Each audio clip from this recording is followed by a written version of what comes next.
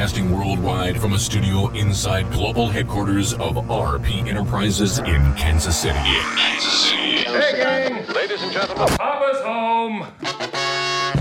This is the Papa Ron Podcast. File transfer in progress. With Ronnie Phillips and Jillian Gregg. Showtime. You know, I got a notification from Spotify last week that it is the 1-year anniversary of the Papa Ron Podcast. Can't believe it. We're into episode 37, which means we weren't able to do an episode every single week. Of course, that was the objective and the goal, but I still think 37 episodes an entire season, I think that's okay, right? It's pretty good, yeah. It's a good start to the first year, so getting ready for a season 2 of the Papa Ron Podcast. Crazy. And Jillian and I got some big plans, don't we? We do. Yeah. Is your mom coming on? I haven't asked her yet. I haven't asked mine either. I know. I want to do it, but just... I'm going to see her tomorrow. I'm going to see my mom tomorrow. Okay. So I'm going to ask her. So excited about what the future holds and really super excited that after a year that we're still doing this, I'm super excited that Jillian has joined me to be a part of this. And if I'm just raw and authentic for a moment, super excited about where I'm at in my life on a mental level from where I was a year ago when I started this. Yeah.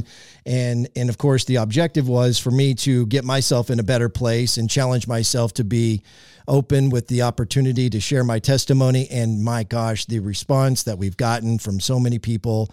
And I don't want to exaggerate it to make it sound like there's thousands of people, but it's a pretty good little clip of people that have reached out to say that they enjoy the podcast and in some way, shape, or form, an episode or multiple episodes has resonated with them. So thank you, first and foremost, to everybody who takes the time to either watch on Spotify or YouTube or listen on any of the other popular podcast platforms. Papa Ron Podcast brought to you by Brown Piercy Cattle Company. They've been breeding registered Angus cattle for generations with one thought in mind: quality beef for consumers. Their goal is to deliver prime-graded beef directly to customers' homes more affordably than you can purchase them at the store. It's better beef conveniently delivered at a lower price than the grocery store. Find them online at brownpiercycattle.com, which reminds me, I need more hamburger from Brown Piercy Cattle. I have run out. And we're about out too. And the warmer temperatures are upon us, which means grilling hamburgers outside. And so really excited about today's guest. This guy is somewhat of a relative of mine through marriage. Yes, he's a very popular guy. Let me give you a little back history on today's guest on episode 37 of the Papa Ron Podcast. You have bullet points? I do. Wow. This man has wrote 11 books. Okay. Yeah, 11 books. Well, I'm sure we'll talk about, a few of those. He's been with the Independence Examiner for 40 years, been a host of the Sonic Locker Room radio show for 18 area high schools over the last 15 years. He was the very first print member honored by the Simone Award Committee, the first media member inducted into the Greater Kansas City Football Coaches Association Hall of Fame. Wow. He's covered every Kansas City Royals postgame, including the last four, all four of the World Series that they've been in. Did I say that right? That's right. Okay. And then he and his wife, Stacy, she's a wonderful woman, are members of the Church of Resurrection. I am honored to welcome to the Papa Ron Podcast, Uncle Bill Althaus. Yeah. Uncle Bill. Well, only took 37 episodes to get me. I've been sending him notes, emails, messages. Come on, man. I mean, I got to visit with Papa Ron. Bill, I was trying to get to the point where you were so desperate to get on this show that you were willing to pay us to get on here. Right here, buddy. Hey, man, thank you so much for coming on, dude. No, thanks for the invitation. This is so cool. What you mean to our family, what you mean to this community, the impact you have made, your honesty, your integrity is so special. And it's just such an honor to call you a friend. That's cool. Aww. That's so sweet. That is so nice. Well, we're into this thing 4 minutes and I'm already crying. No, but really, it's so cool to have you here. Naturally, there's a lot of things that we want to cover. And your friend Bobby Kerr obviously had you on his podcast. I got a chance to listen to that. So if it's called the ABC podcast. I'll give Bobby a little plug. The Always Be Cool podcast, right? I think is That's right. So go check that out. Bill was on that. Great podcast. You had some amazing stories. So we'll probably revisit some of those stories. But one of the things that I want wanted to do on this particular podcast was visit something that is incredibly personal to you, and only really if you're a part of the family would you know something about it. We're going to get in deeper to that later, but you have an incredible testimony, and I think it could resonate with people who might be listening, who have a loved one or even themselves could be going through a difficult time. So we'll touch on that in a little bit. So you've always been into sports. I mean, based on your brother Rick and what he's told me, the minute you come out, you were all about, getting autographs and chasing down celebrities and following the game. And so a lot of fun. what's your first memory of being hooked on a particular player or a sport and just being obsessed with following it? Well, I was literally the kid who went to bed with the little transistor radio on his pillow, listening to the Kansas City A's. Okay. They were horrible. Every time they got a good player, the New York Yankees snatched him away. So Mr. those Roger Maris, those things Raleigh haven't changed. Sheldon,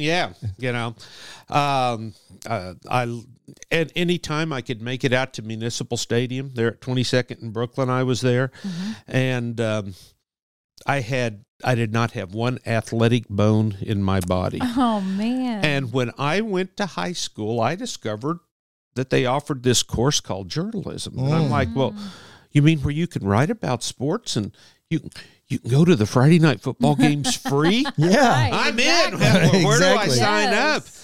And had a teacher. Everybody should have that one mentor, that one teacher that changed their life. Mine was my high school journalism teacher, Ron Clemens. You took Introduction to Journalism as a junior.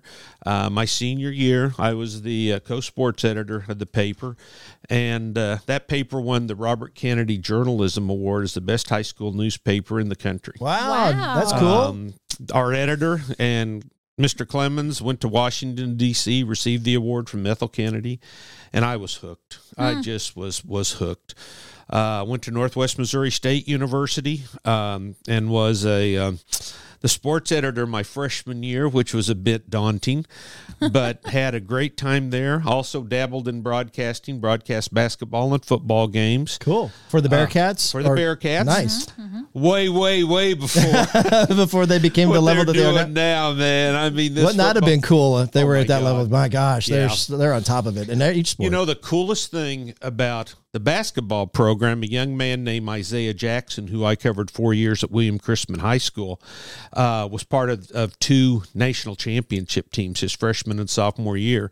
They didn't make it that far this year, but I still see Isaiah working at the gate, working in the press box at William Chrisman events, and the family that they have at William Chrisman, he said, is replicated with the family they have at Northwest Missouri State, and he's thrilled with making that decision. And boy, the sky's the limit for him. That's super cool. But I graduated the year of Woodward and Bernstein, so everybody in the world wanted to be a journalist because you could work with Robert Redford and Dustin Hoffman, you know. And spent 2 years at KQTV in St. Joseph, Missouri. Okay. What as a sports reporter there? As a weekend sports anchor. Okay. Did politics 3 days during the week. And then in 1981, an opening came at the Kansas City Kansan, which is no longer around. I was there 2 years and then have been at the Examiner the past 40. Wow. That's incredible. And I love what I do. I mean, I'm 69. I have no plans in retiring. A good friend of mine, the baseball coach at Blue Springs High School, Tim McGilligan, and I kind of have a pact. His son is a freshman. Okay. Baseball player.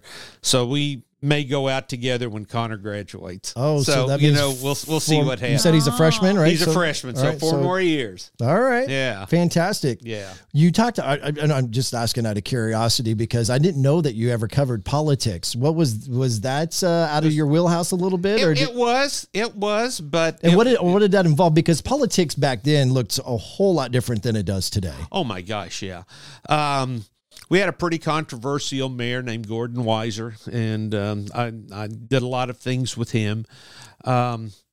and I'm embarrassed, I can't think of the gentleman's name, but a guy that was skyrocketing in the political process. Everybody said he'd be president one day, and he got killed in a airplane crash with his family. And from Missouri? From Missouri, Okay. yeah. He was from little town Chillicothe. Okay, yeah, I know where that's at. And hopefully I'll remember his I'm going name. to Google it. Okay, while you're yeah, talking, please and if do. I find it, I'll let you know. Did you enjoy that part of it, or Yeah, was I it did. something that you know? I enjoy competitive things, and boy, politics. That's, for sure. That's very competitive. So when you were doing it, were you having to be kind of a neutral moderator yes. to then bring someone on each side of the aisle, and then would have kind of like a debate? Or Well, and I hosted several debates. Okay. Hosted all the mayoral debates while I was there, and you see a different side of things. You see the public persona, and then you see the political persona, and oftentimes they don't mesh. Right. So right. It was very interesting. Is it Jerry Litton? Jerry Litton. Jerry Litton. See, there's a reason why Jillian's on this show. Thank She's you, fast with the Jillian. research. I became very good friends with his mother and father. Okay. And the community was devastated. They were devastated. I was 22, 23 at the time, maybe. And I had never been around anything that was that impactful. And he literally... Like the death that was impactful? The death was impactful. The impact that he had made in Northwest Missouri was impactful. So he was a state representative. State representative. And he had just won the primary to Yes. be senator. Yes. For the Democratic Party. Yes. So he died. It says he died in a plane crash while heading to his victory party. Yeah, with his family. Even more impactful that it wasn't just a random day. I mean, he had just won the primary and was headed to his victory party. I mean, he was going to be a senator for X number of years, and then the next Democratic presidential run, he was going to be the presidential candidate. Run. So now I'm trying to go back to my American politics classes, but in the case like that where he then passed after was elected but hadn't been, I guess, sworn in, or he was senator-elect, is what right. it says. So who then, does the guy who lost then take his spot, or how do they fill that seat? Well, Joseph Teasdale was the senator, and I think he was the Democratic senator, and I think he continued maybe. Okay. Yeah. I was just curious. Many years ago.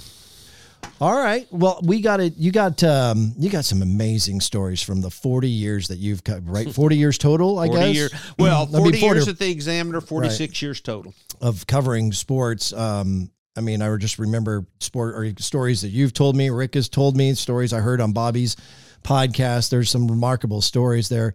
I was going to ask you what was the first moment that you were like when you covered something and you kind of maybe got shell shocked or celebrity struck, like that first opportunity, you're like, wow, am I really doing this? What did that look like? Walking into the Kansas City Royals locker room. Okay. All my ball cards were right there in front of me. Wow. And when was it? Like, how far into your career was that? The 1976, first year. Okay. So 1976, the Royals began a string of 3 consecutive division championships. They lost to the Yankees every year in the playoffs. Yep. 1980, they went to their first World Series. George Brett wasn't George Brett in 76. He was just was the his kid. breakout year. And, I'm this kid from St. Joe. We're exactly the same age. He's 7 months older than I am. I'm walking in that locker room, and he and John Wathen, who was the godfather of my oldest son, Zach, Oh, wow. became very good friends. And, George, hey, how the hell St. Joe? I mean, my God, they know where I'm from and they know my name. I am the coolest person in the world. Right. Sure. And it was amazing. It was just such a fun time. Yeah. That was when I worked at Channel 2, then went to the Kansan. And when I worked at the Kansan, did some travels with the Royals and went to every away game with the Chiefs. Did that for 6 years. And Wow. then we had Zach, and it just wasn't fun being away from my son. Yeah. Okay. He and Stacy would always come pick me up at the airport. And one time he came and he played Little League softball at this complex in Independence, and they had these red hats, and I could see something scribbled on it, and it was "Miss you, my friend Bill." I never made another road trip after that. Really? That's where you just hung it up. Yeah. And is that, what year would that have been? That would have been 1988. Zach was 3. Okay. Yeah. Is that why you kind of stopped doing cover, or I guess you still covered professional, you just didn't travel is what you're saying? Right, didn't Gotcha. travel. Okay. Still went to spring training with the Royals. I quit traveling with the Chiefs the next year. Early on, it just didn't hold my interest. Plus, I mean, folks, before Patrick Mahomes came, let me tell you about the Kansas City Chiefs. Yeah. I covered Frank Sire at quarterback. Ooh. Todd Blackledge. Well, Bill Kenny was in there. He wasn't a terrible quarterback. He was a decent quarterback on a terrible team. If he'd have had a line, oh my gosh, he and Carlos Carson could have been Steve Young and Jerry Rice. Bill Kenny could deal, but he was always on his back. Yeah. Those were some tough times. But Marty Schottenheimer came in. Yeah. Carl Peterson, who was a very divisive figure when it came to running the team, but was very successful. Just never won that big game. Yeah. And if there was any coach I was ever around, I really considered Marty a good friend. And boy, he deserved some kind of a championship because he worked so hard. Yeah, he really did. And things kind of got away from him there at the end. They had some real thugs in the locker room and different things like that. And boy, it was a tough way for him to end. And then he goes to San Diego and has that amazing season, loses in the first round of the playoffs. Yeah. It just wasn't meant to be for Marty. Right. Can we go back to George Brett for a second? Yes. Okay, because I've heard, and I wouldn't even try to repeat some of the stories I've heard, but I have heard a handful of stories. People always like to share negative things, right? Yes. More than they would want to share positive things. So Yes. I'm not asking you to share anything negative. I would just like to believe, and I will continue to believe, I've never met George Brett, but love him to death. My kids all started out their ball playing as number 5. Number 5. Yeah. So I'm not saying people don't have bad days. No. Those bad days turn into negative stories that get passed on and passed on and passed on. And I get that. But overall, was he difficult? Did he have a dry sense of humor that it was misunderstood? Was he, what do you think? Or was he one of those guys where you had to be in a circle, so he might have been cool with you, but you could see him be a real DB to That's other possible people? too. Sure. So what's your thoughts on that? No, I'm glad you asked that because for 20 years, George was one of my best friends. Wow. I went to his wedding. He came to my wedding. I can't tell you how many times he invited my boys over to swim at his house. A great story related to George Brett. My youngest son, Sean, never spoke in class. He's in kindergarten. And I get a call from his teacher. And she goes, Bill, I have to ask you something. Were you and Sean at George Brett's house yesterday? And I said, well, as a matter of fact, we were. And she goes, well, I asked the kids a question. What's the largest man-made object on the planet that you can see from outer space? And Sean was the first one to raise his hand. Oh, my. Well, the answer is the Great Wall of China. So Sean raises his hand and says, George Brett's house. He actually got lost in there. I hear this voice, Dad. And George and I had to go find where he was. Oh, my gosh. George, so like cute. I say, he wasn't George Brett when I first started covering. Sure. So we grew up together. Yeah. We were friends long before he was the hottest thing in Kansas City until Patrick Mahomes came along. Yeah. He could be surly. He didn't like signing autographs. He did not like to be interrupted at meals or during conversations. Okay. But I saw him do some amazing things, not only with my kids, but he had a heart of gold when it came to kids. And I never saw him turn down a kid's request for an autograph, unless there were 10,000 of them. Yeah. And I saw some uncomfortable encounters with some adults and things like that. But George, I I haven't talked to George in a couple of years. We're just not in the same circle anymore. Yeah. But he's very special in my life. Yeah. And he treated Stacy with great respect. So did Leslie, his wife. Leslie is at a ball game. She has a large straw-type purse that's kind of under her seat and open. Sean goes running down to see her and kicks a 44-ounce beer into her purse. And I thought, well, that's the end of my relationship with George. So I go in the next day, and George didn't say anything. And I'm like, hey, I got the suspense is killing me. Did Leslie tell you about Sean knocking that beer into her purse? He goes, no. And I thought, how cool is that she didn't go? I said, that friend of yours, his kid knocked the beer. Yeah, right. I loved her for that. Wow. I knew that you had a pretty good relationship with him, but I appreciate you being, honest with that, because like Jill had alluded to earlier, you do hear two different sides. Oh, absolutely. And unfortunately, you don't want to believe the negative, but then when you hear it a couple times, why do you think he was surly about that? Do you think it was just because people were trying to profit off of his signature? Well, I don't know if it was so much that. It was just, he was it in Kansas City. I mean, there was nobody else. The Chiefs were god-awful. Yeah. We had Len Dawson, but, the kids knew Len Dawson as a broadcaster for Channel 9. Right. They didn't remember him winning Super Bowl IV. And he just was hounded. And I had lunch with him several times. I was out in public with him several times. And, man, there's some rude people out there. If you treated him with respect, he treated you with respect. If you didn't treat him with respect, it could get ugly. Fair enough. Yeah. Interesting. Yeah. I remember you telling me a story about Albert Pujols. You know who Albert Pujols is, right? Yeah. Okay. Sometimes Jillian, I got to double back just to make sure that she knows who we're talking about. You know that he played baseball at Fort Osage, right? He actually lived here in Kansas City. Okay. And so you didn't know that part. I don't know if I knew that. If I did, I forgot. It's all right. My brain, if I don't want to keep it up there, it just goes.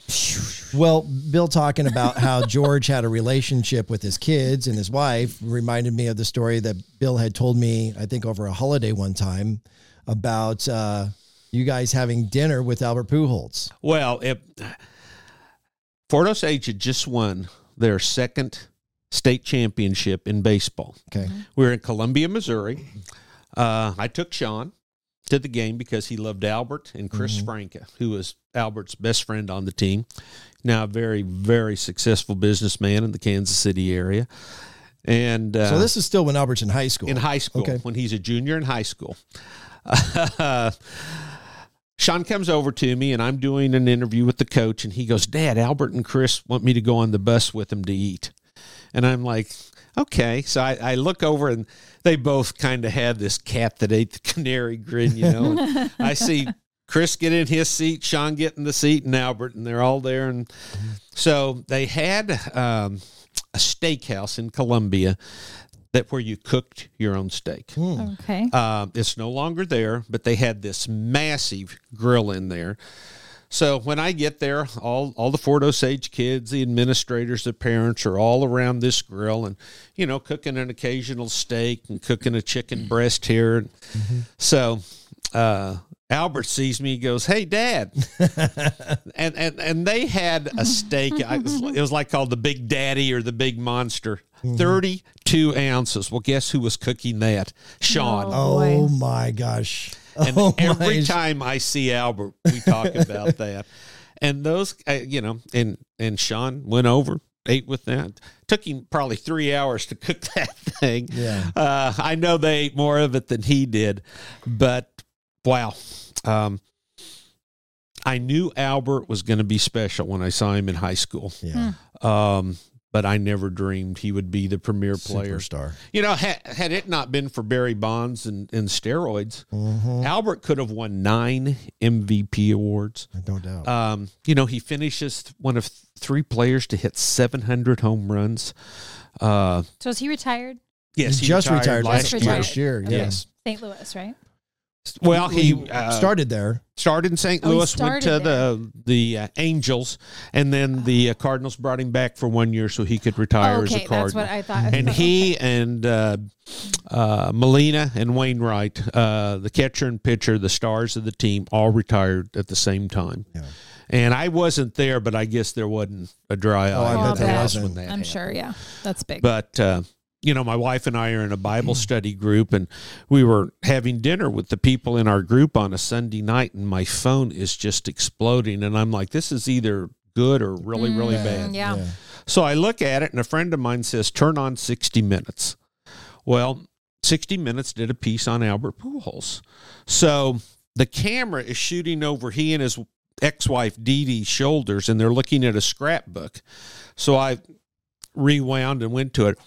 Every story was by me. Oh my gosh! Really? And I thought that's pretty cool. I mean, really I'll never be on 60 Minutes, but my name is right there with Albert Pujols. Your work was. That was a nice little deal.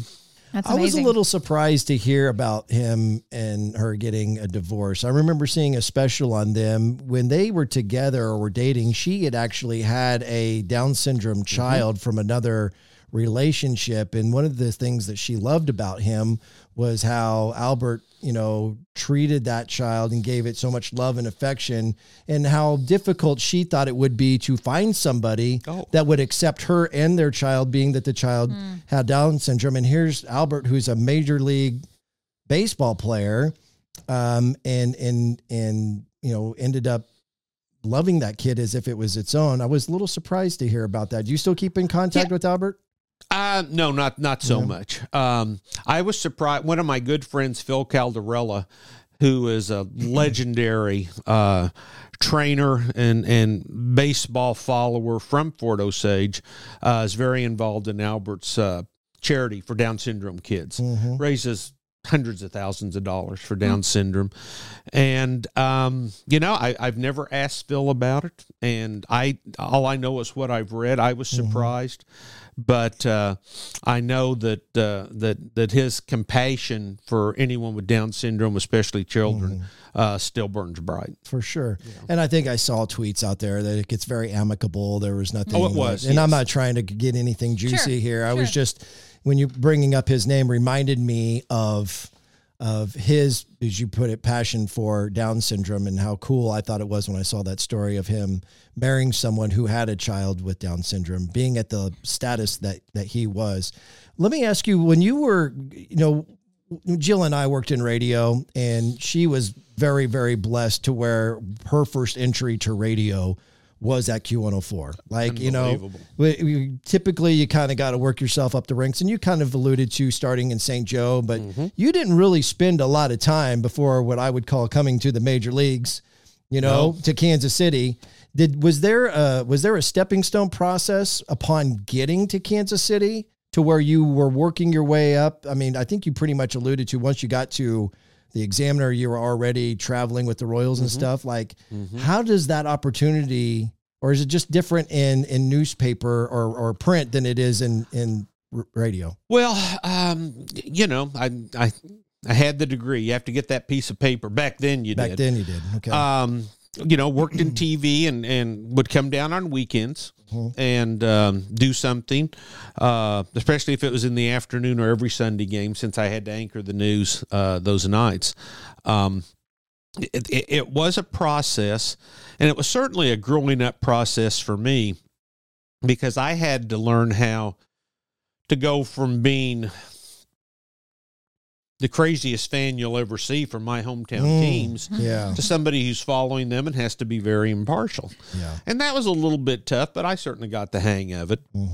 And my gosh, we had an NBA team. We had an NHL team who are now gone. I guess I didn't know that. Who was the NHL team? The NHL team went to Colorado and became the Avalanche. Avalanche, really? Yeah. I guess they were only here a couple of years, played at Kemper. Okay.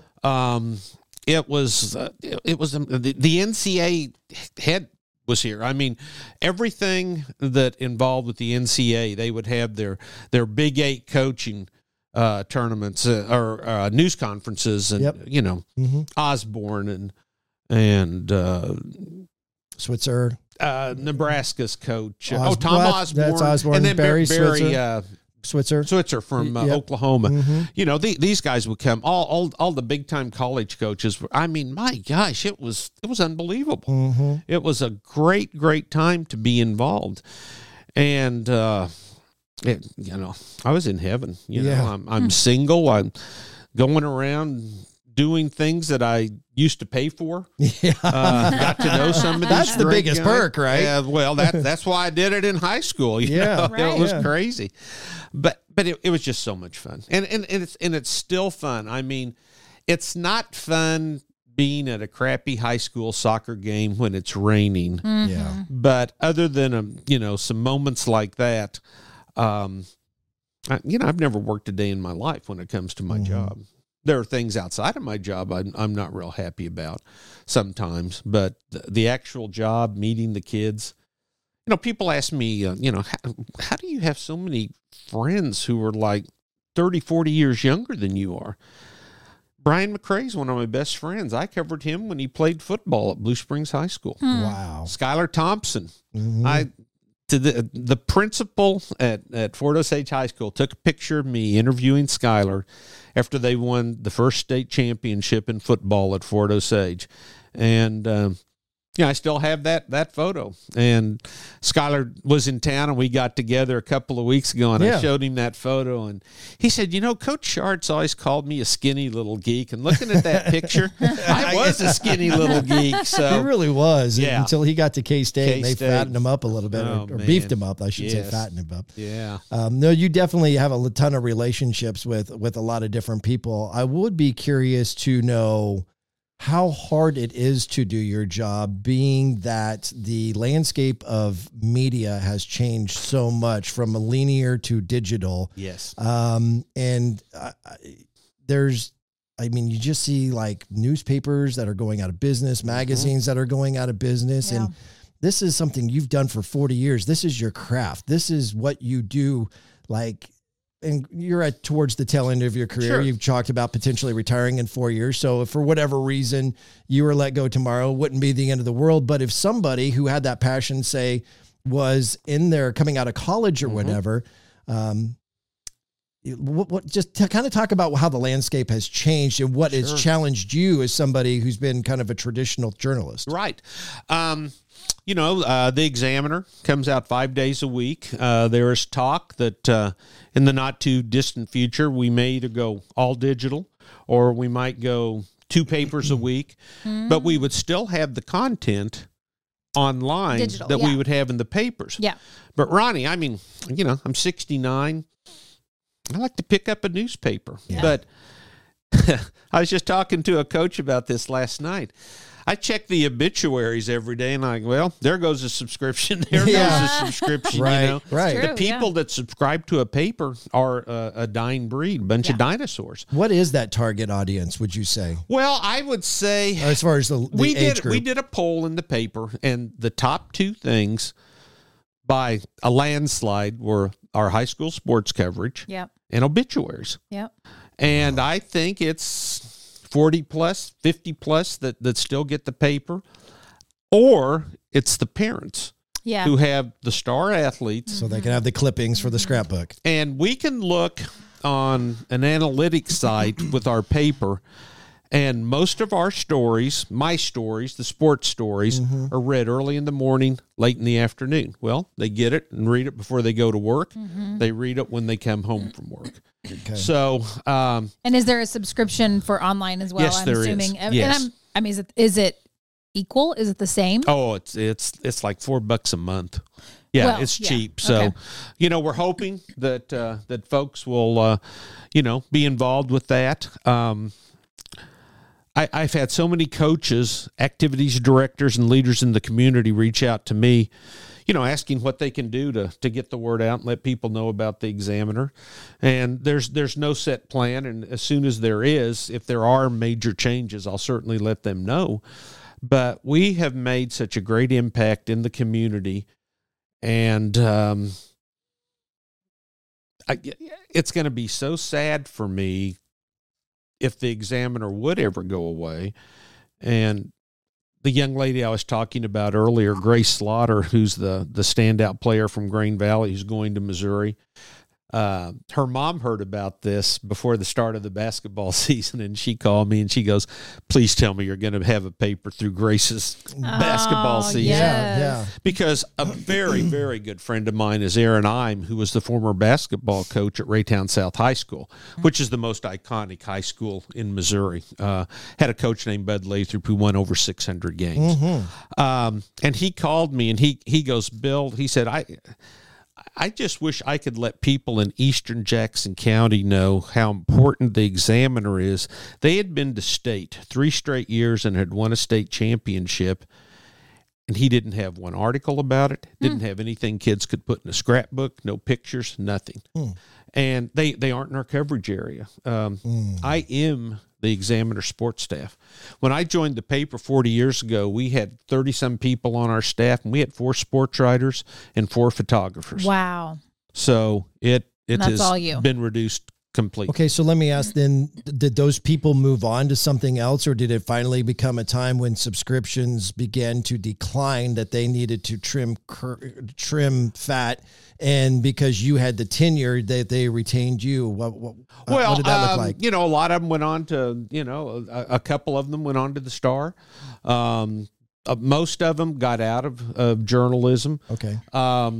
But nobody was really then fired because of, let's say, budget cuts or anything like that. Not one person was fired. Okay. But they were let go of their job, and it was a lot of nervous nights. Yeah.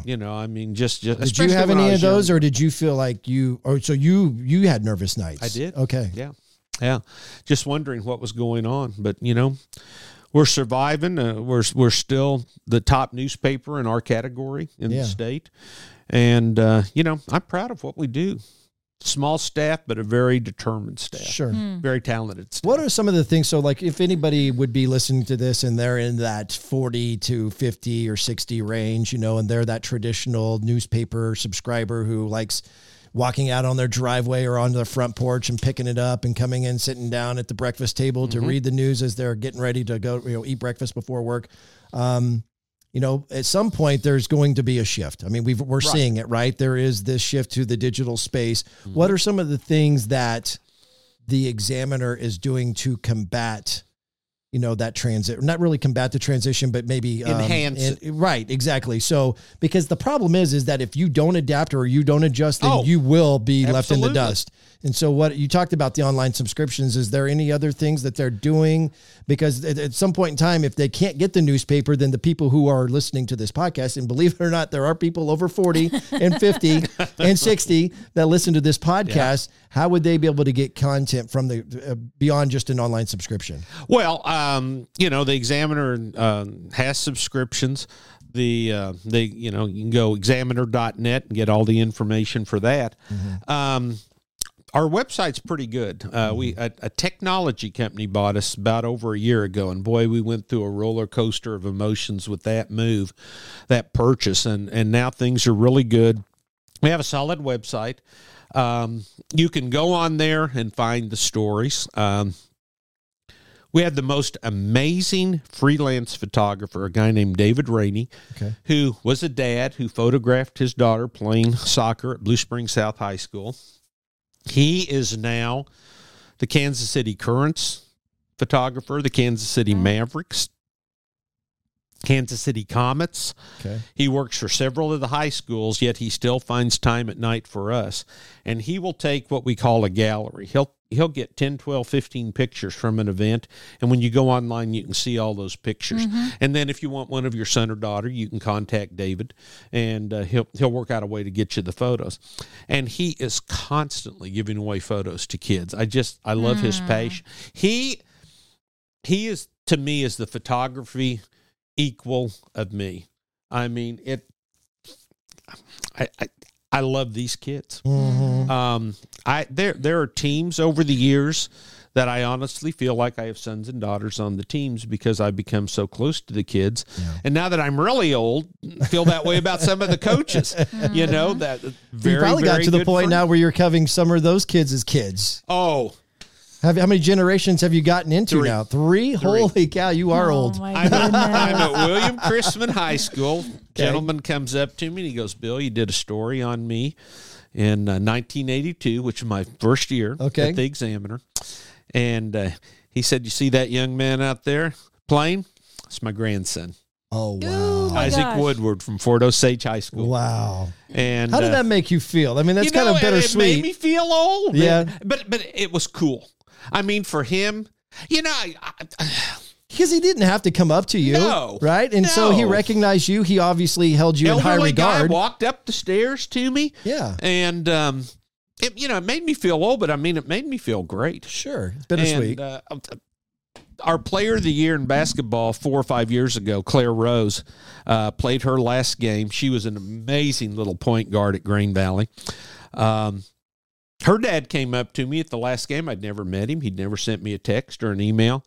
And he had the story that I had done on him when he was the Truman High School quarterback from 1982. Oh, my goodness. I mean, it's amazing. And Claire said, I never thought to tell you. She said, that story's up in our house. Been up there 40 years. Oh, my God. Well, back then, 36 years. Yeah. But, when you walk into an activities director's office, when you maybe go and interview a student athlete at their home, and you see some of the pictures framed, like I see one right over there. I walked in, I saw that, Ronnie, it just made me feel great. Well, you know what? I mean, that's a gift from your mom. Oh, I know. I've got one that she did on a story they did on me when I was inducted in the Greater Kansas City Football Coach. And I thought it was framed just like that. It was so cool that, and of course that we're talking about Grandma Bubbles. You might remember she passed away a few months ago. And so she obviously very, very proud of Bill and his work and the stories that he was able to tell. And if you were ever to go into her apartment or even prior to that into her home, the entire, you go into the typical grandma's house, right? And you think antiques and really nice paintings on the wall. This woman has got walls littered with sports memorabilia. Hockey sticks. She loved the Mavericks. I've seen those loved pictures. the Mavericks. And, a couple of weeks before she died, the Mavericks always gave her tickets for every Saturday night game. And they had a big get-together for the team. And the coach called me and he goes, I haven't met your mom. Is she coming? And I said, yeah. So he brought every player on the team over, personally introduced them. One guy who was good friends with me brought his helmet, had it signed by the whole team. And she ate it up. Lived for the Mavericks. She did. I mean, and, it would be like after a game, I might bring a player out and I said, Andrew Courtney, Sebastian Chanel, this is my mom. And I said, okay, now, Mom, they got to get, not Mom, I never called her Mom, Grandma Bubbles. Right. Bubbles, they've got to get back. No, they don't. She's holding on to their arm and they're looking at me like, what am I supposed to do? You got to know Bubbles that she is a talker. Yeah. She loved to talk and she loved to tell stories. And we definitely had some great conversations about sports and politics and life. And she was, one of the things that we didn't get to do that she really wanted, she did actually once, I think it was for, I think it was a Chiefs playoff game. She had heard about the basement, the fan cave that I had built, and then she wanted to come over and watch a game. And so Rick had went and got her, and we were able to, because she wasn't good with stairs. Sure. And so we brought her around the side in the wheelchair, and she got to sit in the fan cave and watch the Chiefs game in the fan cave. But one of the things that I regret to this day that we weren't able to do is that she wanted to come to the premiere event or be able to sit down with me and watch one of our Heartland Waterfowl episodes. Oh, yeah. Yes. And it didn't work out. But I was very honored that Bill got to come to the premiere a couple of years ago and cover the premiere. And then Bubbles was excited about the article that Bill had wrote about the show. Nice. And so she especially had that article matted and framed. And so it hangs proudly in my office. That's just kind of a choky moment there. and so much so that I've completely lost my train of thought of where I was. Oh, I know what I was going to ask. So how difficult is it when you've got all of these areas? Because how many different high schools are you covering? Well, in the Sonic locker room, we have 18. Right. And what we do Monday morning, Tuesday morning from 7 to noon, we call each school. We have about 25 minutes for each. The programs are 15 minutes, and we do 9 shows Monday, 9 schools Tuesday. With the Examiner, we cover Blue Springs South, Truman, Chrisman, and Van Horn, Fort Osage, and Green Valley. How do you cover all of every Friday night football game? Well, we have stringers that have helped, but what is that, if you don't mind me asking? Oh, a stringer, like a high school student, a mailman, a businessman. Like an intern, somebody kind of was interested in maybe getting in there, and so you just kind of... and they don't want to be right. They just go and get the information and write up a little something on it. The coaches call our sports editor, give him information. But this is something that, Ronnie, has really, really changed. We used to have somebody at every high school game. Yeah, that's the way it used to be. We covered Lee Summit. Oh, wow. We covered Raytown. I lived at Raytown South High School during the basketball season because everything Bud Lathrop did was just so special. Mm-hmm. Yeah. His 1990 undefeated state championship team, greatest high school basketball team I've ever covered. Did that include, oh my gosh, why am I forgetting his name? Javon Crudup? No, sorry. I'm thinking he only played at Raytown then. Kid had played at Nebraska. Oh, Teron Lou. Thank you. Yeah, was he on greatest high school player I've ever seen. Now but that wasn't the same team? way before Tyron. Oh, it was? Yeah. Oh, yeah. Okay. That team had Javon Crudup, who went on and led Missouri to 2 Big 8 championships. Okay. And then had a kid named Chris Lindley, who they found out lived a double life. Oh. This kid was a straight A student, just the pillar of the community. And on Saturday nights, he and a group of guys would go down and jump on trains down by Kemper Arena. Oh, I did think I heard about this. He fell under a train, cut off his leg, and drug him over 100 yards. Oh. No skin on his body from his neck down, lost his leg. And KU had offered him a scholarship, and they gave him the scholarship. He went for a year, didn't play basketball. But Lindley was the guy on that team. Oh, my gosh. Well, what year was that? Pardon me? What year was that? 1990. 90. So Brown's? No. Yeah. No, that would have been Roy Williams' first year. Yeah, it was Roy Williams. Or second year, because I think he could. Another little fun story. Williams is down recruiting Lindley, and Bud comes up to him afterwards talking. He says, Bill, come over here. He says, Coach Williams has a question for you. He says, hey, he said, I've heard about this Stevenson's restaurant, and I want to take my family there to eat. I said, Coach, I live a half a mile behind Stevenson's. So let him there, pulled up in the driveway or in the parking lot there on 40 Highway, and he rolled down the window and said, thanks a lot. If you ever need anything from KU, let me know. Last time I ever talked to him. Oh, but that's really neat. Javon just had that team crawl on his back. He's about 6'7", 6'8", monstrous. Only high school kid who ever intimidated me. I mean, this kid was big. Wow. And led him to an undefeated season. Pretty amazing. Did you still cover any of the professional teams, or your passion is really into the high school game? It's in I cover the Mavericks. I'm there every night. Yeah. Cover the Comets. You know, I'll go to half dozen Royals games a year and you know, pick and choose some Chiefs games. But it seems like the business model maybe has changed for the Examiner because we give our readers something they can't. The Star, I don't think, really doesn't have any high school coverage anymore. So if they want to find out about the local kids, they can pick up the Examiner. And you know, the Comets are just so much fun to watch with that indoor soccer. It's the only thing my wife will go to. She loves the Comets. She got a couple of things. So is she excited about the Casey Curran then? Oh, yeah. We're going to go, you know, and we have a local girl from Green Valley who just got drafted by them, Rylan Childers. Oh, wow. She had an amazing career at UMKC and then spent her last 2 years at KU. Oh, nice. So she's on there, so that's going to be fun. That's awesome. And this new arena they're building down by the river.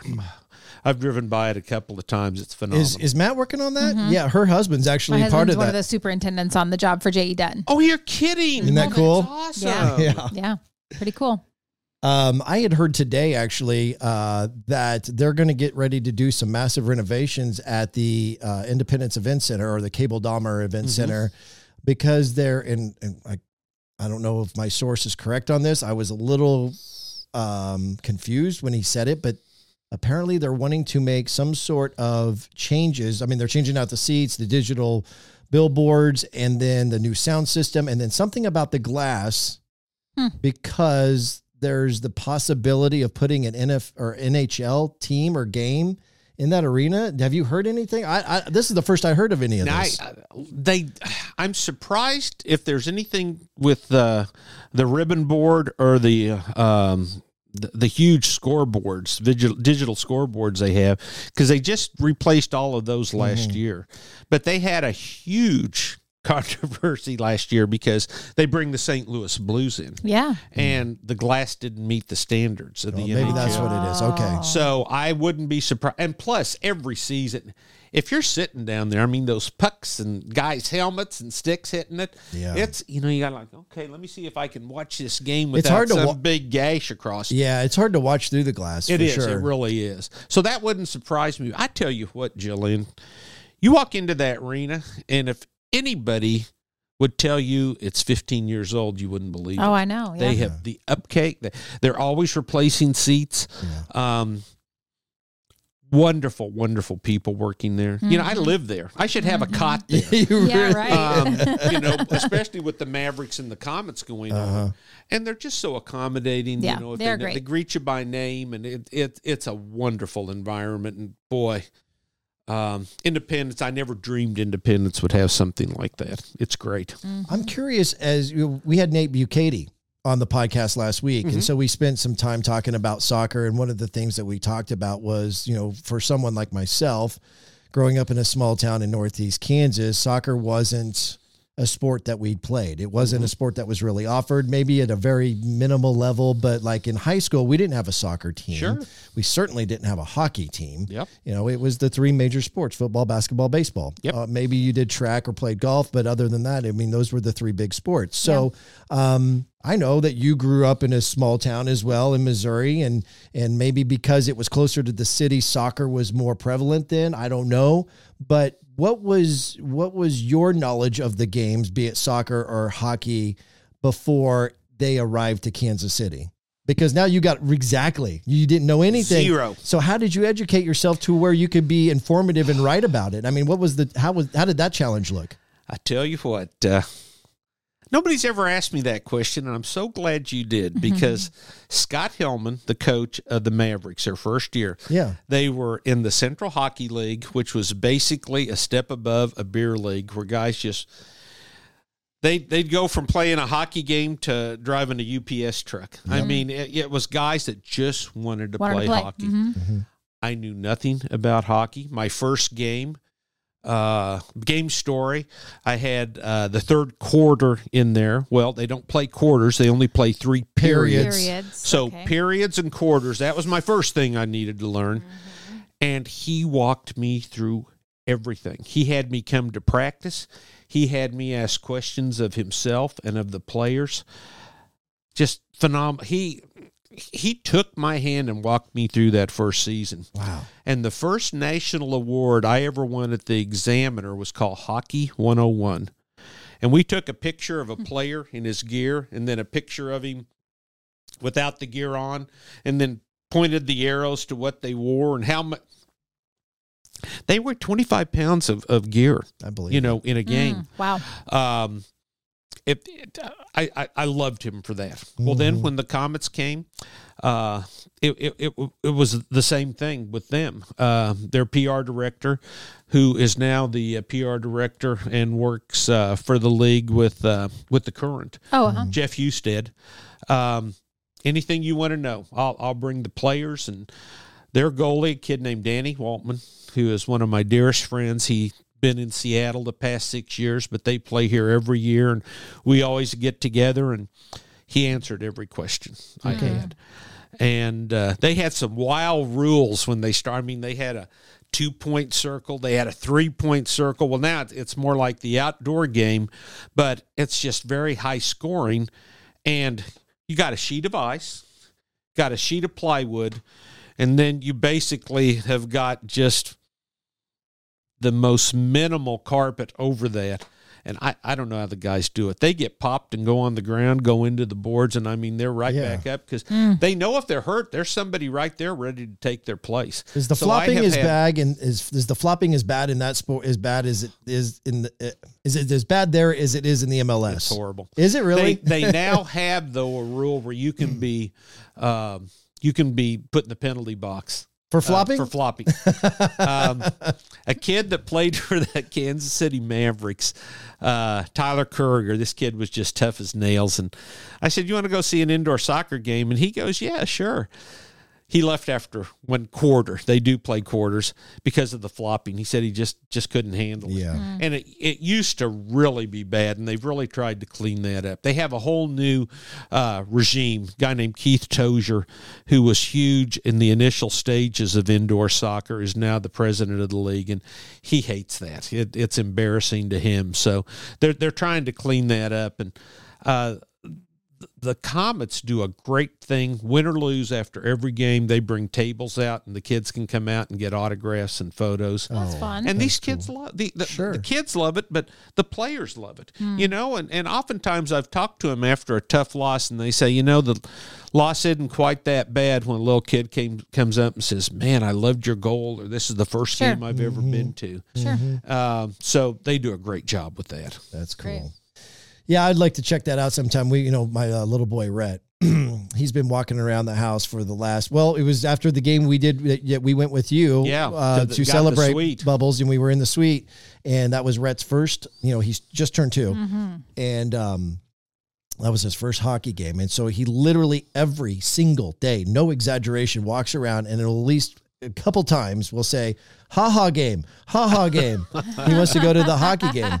So we ended up taking him to the hockey game a couple weeks ago, and he loves every minute of it. Yeah. He loves I shouldn't say every minute of it. I'll tell you in a second here what he doesn't like. But what he loves is, the cool thing about the hockey game is the action is always, it's always even going. when the action stops, there's rockin' music playing in the background, and Rhett loves classic rock.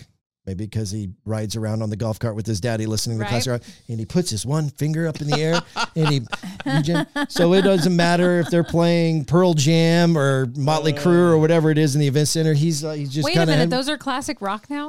They are, actually. Shoot. Yes. Eddie Vedder's old. Wow, you're old. I know, for sure.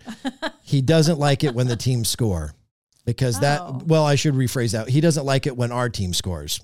When the Mavericks score, because the foghorn goes off, and it is loud. And then all of a sudden he gets scared, and he's crawled up, and he'll get over that. But he loves going to that hockey game, and it is a cool thing. You know what's also really cool, and I kind of touched on this a little bit earlier, having, us being small town Midwest guys who didn't really grow up around the sport, be it soccer or hockey, and in this case hockey, how many people in this community who probably also didn't grow up around it love going to those games. I mean, I can't compare it. I don't know. I've heard about Wichita and some of the other people in the league, or I don't know. Are they even still in the same league? They are. I mean, some of these places get decent turnouts, but I would have to bet that Kansas City has one of the best turnouts, right? Oh, they do.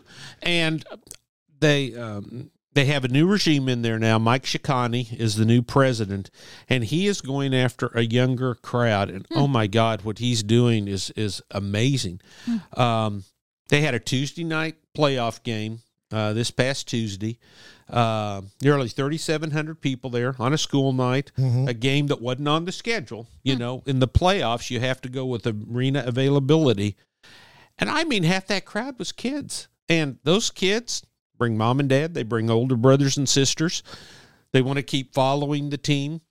And It's great, and the Comets are following the same path. And what the Comets do that is genius is invite all these youth leagues. Oh yeah, give the smart. Kids tickets. That's well, smart. The kids need a ride to that game. Sure. And then they need popcorn and nachos and hot dogs. Yep. pennants and whatever Dippin' else Dots, they sell. Yeah, got to get the things. Dippin' Dots. All the things. But it's so cool because, the guys on the Comets don't make a lot of money. Some of the, better well-known players do.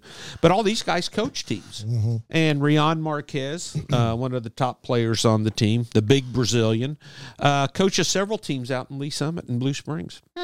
They all live up north because they practice at the soccer dome up off Front Street. But so many of them have teams that they coach. And their players come up after the game, and it's just like a family reunion, and it's so cool that they do that. What you said that they don't make a lot of money. You're talking about the Comets, right? Mm-hmm. What would you say is an average salary for a player? Or I mean, just to get some perspective. I mean, dude, they can't be doing that full time. There's probably none of them do it full time. Yeah, so they have a couple that drive Mercedes. Well, one is a financial advisor for Northwest Mutual. Okay. Nicolo Neto, their goalie, who is one of the smartest guys I've ever met. $400 a week maybe. They pay for their lodging. Okay. But a lot of them, don't make, and they have to work to keep their work visas. Some of the kids from Brazil or right. Mexico, things like that. Well, that was the other question, is that in order for them, they would have to have the flexibility with an employer that would allow them to be gone to play soccer, right. to have a second stream of income. There'd be a tough employer to allow that, right? When Danny Waltman was here, he was the icon, the face of the league, the most popular player in the history of this franchise. Mm-hmm. He'd be taking shots off the face in practice, working his butt off, go in, take a shower, put on his work belt with his hammer and all that, and he roughed in houses. I couldn't believe it when I saw that the first time. Okay. So I know nothing about the sport as far as like what their season looks like. So a season is 22 games. Okay. Or 24 games. You play 12 at home. Over 12 weeks, 24 weeks? Is it one game a week? From like late November to it just ended 2 weeks ago. Okay. They didn't make a deep run in the playoffs. But they practice every day? Every day, yeah. A lot of times they start at like 8. Wow. And get off at 10. So then these guys get done with practice and they go straight to work? Go to work. One of them works at UMKC in the grounds department. Now on the hockey side, though, because that has scaled. Like you mentioned in the beginning, it was just a step up beyond a beer league. Now it's the ECHL. Okay. And they have high draft picks that play that, might make close to $1 million. Wow. And it's so are they a minor league team for the NHL? Oh, yeah, they are. Okay, that's what I thought. It's just like baseball. Sure. It's tiered. You have the NHL, then you have the AHL, American Hockey League. Okay. That's where they want to get to. The Mavericks Association is with the Seattle Kraken in the NHL. Okay. And then the Coachella Firebirds, which is a first-year team. And they've been great sending players down. They called up the Mavericks' best player, and this kid will be in the NHL next year, I'd bet my life, Jeremy McKenna. Okay. He was an all-star. And, when people ask me what it's like, well, Alex Gordon was a superstar at Omaha. Yeah. And sorry, Omaha fans, but he's going to help the Royals. Well, that's how it is now. Okay, so would you say then, and sorry for my ignorance, but then the Kansas City Mavericks would be considered as it is a double A. Double A. That's exactly what I was looking for. Yeah, so Coachella's triple A, and they're double A. Okay, so like back in the day when you talked about Alex Gordon, he's double A would have been in Wichita. Yes. Okay. Yeah. Now they're in like Arkansas or something like that, right? Right. Interesting. Okay. Well, we talked about in the beginning of this episode that at some point you've got a very strong testimony and, something that I think could potentially be helpful and bring awareness to some others that's coming up in just a bit. And we're going to take a little break here in just a second. But there is a very interesting story, and I think Jillian might appreciate this story about your internship in New York. and I have you ever had a guest who slept in Madonna's bedroom? I guess you did. Okay. Oh my. Well, that does sound interesting. Well, I think you slept in it before Madonna got there. Long before Madonna. Okay. Me and Geraldo Rivera's cat. Yes, right. So tell the story real quick before we take a break and we come back with some deeper stuff. Went to Northwest Missouri State University. I loved watching Goodnight America with Geraldo Rivera. This was back at the time when he was an icon in journalism. He'd won the Peabody Award for a series he did on this god-awful facility in New Jersey where they took people and they were laying in their feces. It was horrible. He broke in through a window, brought a camera crew in there, and he was the toast of New York. He came to Northwest Missouri State. Wow. He was showing the Zapruder film, Abraham Zapruder, the John Kennedy assassination, proving, I mean, you watch this and there's just no way you could say that one guy did it. I picked him up at the airport. I was on the student council staff there. Drove him up. We hit it off. He spent all day at my farm up in Northwest, and he goes, hey, he said, would you like to spend the summer as an intern at ABC? Whoa. First time this Independence kid had ever been on a plane. Oh, my Oh, God. really? Yeah. Fly to New York.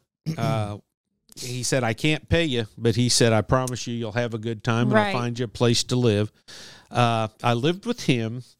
He lived 4 blocks east or south of the Dakota. Spent a lot of time at the Dakota. Never saw John Lennon. I was so bummed about that. Oh. But where he lived, at the apartments, you had the whole floor. Okay. Paul Simon lived in there. Wow.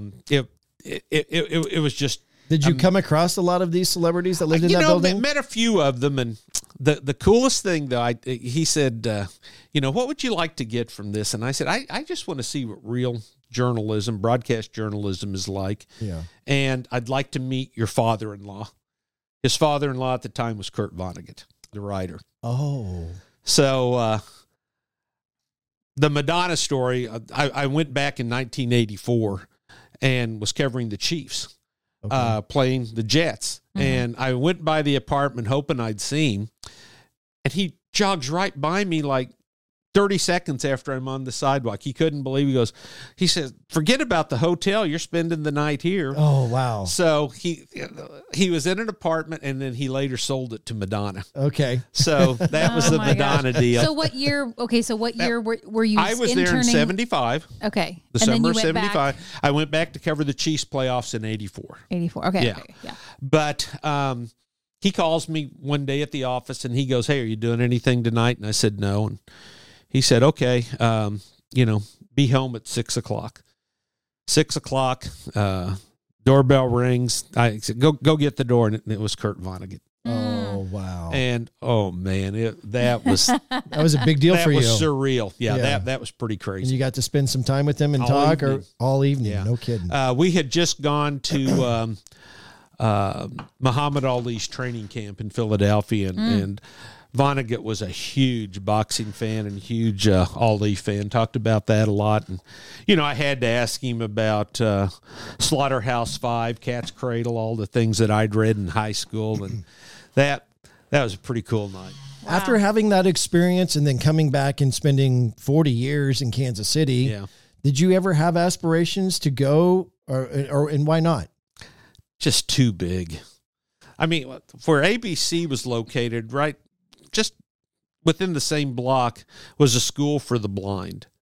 Those people walked faster than I did. I mean, the pace was unbelievable. I felt comfortable there because he was so welcoming to me.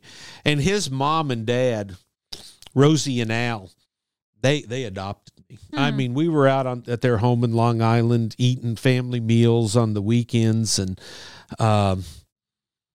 it was amazing, and I mean, I'm a sophomore in high school. Yeah. I mean, in college. So, there were no job offers, but I couldn't live. I have so much respect. I have so much respect for the folks who just live there. Yeah. I mean, the lady who right outside of ABC is selling newspapers, and she has her baby in a crib right next. It's just a whole different way of life. It It's a is, whole different man. world. Yeah. It is. I was sad when it was over because he got me tickets to every Broadway play at the time. Wow. I went to the world premiere of Rollerball with James Caan, which is one of my favorite movies. He had a show called Good Night America. Yeah. See, okay. So you started talking. I want to hear the story. Yeah. But my first knowledge of Geraldo Rivera is The Al Capone deal? Al daytime- Capone? No, the daytime talk show, Oh. like Oprah or Phil Donahue or whatever. The throwing That's chairs. right. Yeah, and it was kind of like it was before Jerry Springer, and it was kind of the wild. There was times he got bloodied up. In it. He got hit by and hit. He's on the cover of Newsweek or Time, and it's just this, the pixelated picture for all the blood streaming down his face. So I didn't even realize that he was a big deal before that. Like, and that's what, people say, Geraldo Rivera, what a joke. And, his reputation has been so sullied, and I hate that because he had a convertible Volkswagen. He'd be driving down the streets, and I mean, like, the cops on horseback would come up and give him a high five.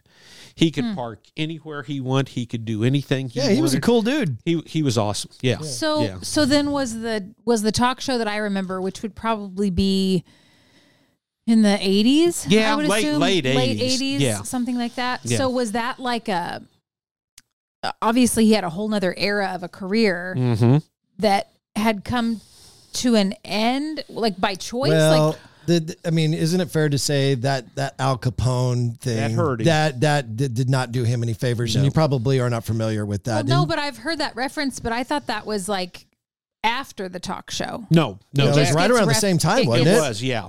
It Yeah. gets referenced still. And then now, I don't even know if he does stuff now, but like, He's on Fox. Yeah. okay, he is on, I knew it was like more politics driven. Yeah. So, okay. So what was your assessment of that? Because he got made fun of big. So he got slaughtered over the Al Capone. I remember watching it. I was a kid watching watched it. I was like, Yeah, "What's are this you hidden kidding? treasure that you're going to find?" And all that we found was like just bottles. Yeah, No, just- a couple of bottles. Yeah, I know. Look, we found a bottle. We're on the right track, and then there was no track. Like He came to Kansas City after that and did a story on Bob Bertola, the serial killer who had Bob the Berdella? market or Berdella. Berdella, yeah. Down Yeah, at yeah. City Market or what's Yeah. the place down there with the famous hamburgers?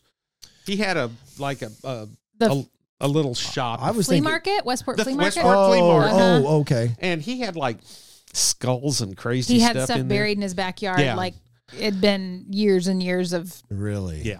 So crazy. Yeah. Geraldo came down and did a story on it, and we got together for lunch. And I had to ask him. I said, "What about Al Capone?" He says, "The only thing that's going to be written on my headstone is Al Capone's vault was empty." Yeah. And he made a fortune, but man, I know if he could take it back, he would have never done that. But, did he have some sort of, or did he share with you any detail? I mean, Like, why was it even a thing? Why was he involved? What he had to have had or thought he gotten some good, credible information or intel that would allowed him to put himself. And then was that somebody trying to sabatage him with like terrible Do you information? know? I don't know. Did he never share? He never shared any details of that? I asked him. I said, what about it? And he said, we thought there was some good stuff in there. He thought there might man. actually within the vault be a safe that had all sorts of crazy stuff in it. Yeah, they had, Weapons and who knows? I mean, it was his vault. It was in his house. It was, that was or not his house, but his business, right? business area. Yeah. And There was a whole construction crew with jackhammers in there and cut cutting for like 2 hours. I've heard of it. I don't sledgehammers remember and that breaking part. down concrete And walls and stuff. It was nothing. insane. Yeah, nothing ever came Mm. of that. Well, that was some great storytelling, buddy. I appreciate. One of the you talk about when we had Ryan Lefevre on. One of the things that he said, and this is kind of going back to George Brett, but Ryan Lefevre said that George Brett was a great storyteller, one of the best storytellers. Amazing. I think that you might be up there on his level. You've got so many great stories. So, but when we come back, we're going to dive in a little bit deeper. I had asked Bill to come on the show to share a lot of these great sports stories in the 40 years that he's been covering in this town. But being that I am close to the family, I also knew something that might be difficult to talk about, but it could also be very powerful. and maybe helping anybody else. And so we're going to dive deeper into that when we get back into episode 37 with Bill Althaus on the Papa Ron Podcast. The Papa Ron Podcast is brought to you by the award-winning Heartland Waterfowl, airing each week on Sportsman's Channel. Check out heartlandwaterfowl.com for airtimes and be sure to browse their online store. Also, subscribe to the Heartland Waterfowl YouTube channel and watch their new original series, including their podcast, Behind the Blind. Check it out, and don't doubt the scout. Now, back to the Papa Ron Podcast. Here's Ronnie Phillips and Jillian Gregg. Papa Ron Podcast also brought to you by Clean AF, Clean Polish Protect, specifically formulated to protect, beautify surfaces, including plastic, vinyl, rubber, and carbon fiber. Water-resistant formulation, safe to use on gloss or matte finishes, and makes the cleanup process easier by forming a durable coating that repels mud, dirt, and debris. Apply, lightly buff to a dry sheen. Perfect for all power enthusiasts. Check it out online at cleanabsolutelyflawless.com or at Dell's Power Sports in Green Valley, Missouri. Back with Bill Althaus. Uncle Bill. Uncle Bill is here. By the way, your picture that you gave me for Christmas a couple of years ago of a signature of former President Donald Trump is a great conversation piece for every single person who walks in the door to be a guest on the Papa Ron Podcast. So I really appreciate that. That was pretty neat. By the way, how is it that you have access to all of these people to get these autographs? Well, a good friend of mine is a real heavy hitter in the Republican Party. Okay. And, if you needed Joe Biden, there's no way I could help you there. But I asked my friend if he could get something signed by Trump for you, and he did. Oh, that was really cool. Yeah, and unfortunately, there hasn't been any kickback or nobody's barked or said anything, but a majority of the people, like we had Mark Alford, who came in, and so we got a picture taken underneath that picture. We got Chris DeGaulle, who you might know as a conservative talk show host. So he was on the show and naturally saw that and loved it. I'm hoping we can get Tucker Carlson now that he's not doing anything. Maybe we can get him as a what's guest, going on with that? Like, so was he fired or was he not fired? That is the question. Yeah. Do we know? They've come out with all these emails that they uncovered in the defamation lawsuit with the voting machine folks and Dominion, and boy, he said some pretty crazy stuff. And I don't know. I don't know anything. I just know that they parted ways. Some say he wasn't fired. Some say he was fired. And I have not seen anything that is specifically given a reason as to why they parted ways. No. And in case you're listening to this, who knows when, this is literally 2 days after, right? Mm-hmm. We're recording. Right, exactly. At this point. Yes, it is April 26, 2023. But wouldn't you think, if that's the case, and I know this is a total rabbit hole, but wouldn't you think that any contributor like that, like a show host, especially involving politics, okay, but especially maybe on the conservative side, maybe not, maybe also on the Democrat side, don't you think they could go back and find all kinds of things that people say and imply and what's the other word? Not just imply, but accuse, that would be accusatory, that could be used as defamation. And I know there are specific guidelines or things that this is defamation, this is not. But don't you think with something like that, as long as that whole thing went on about voting machines, how could he not have said things that would be considered that? And you could probably take any topic involving politics of a story that went, that went on for weeks and weeks and weeks of talking about how there maybe was a problem with voting machines. Whether there was or not, it doesn't matter. It was being talked about. Right. Yeah. I don't know. That's crazy. That you'd think, oh my gosh. Well, he's a commentator, and not only a commentator, he was the most rated show on the entire network. I know it. Right, but he's got to have things to say. That's what he's doing. He's filling hours a week talking about what people are talking about. Yeah. So now, Don Lemon did get fired. We do know that one. Yeah. Saw that. And surprised it took that long. So do you have any heavy hitters that can get Tucker Carlson's autograph? Jillian sounds like she's real interested in getting Tucker's autograph. You need to get George Brennan here because he's a big Trump man. If I had somebody that I knew that could swing that bat to hook that up, I would die. Yeah, that would be pretty cool. I would die. Good thing, if you know anybody, Bill, wink, wink, nudge, nudge.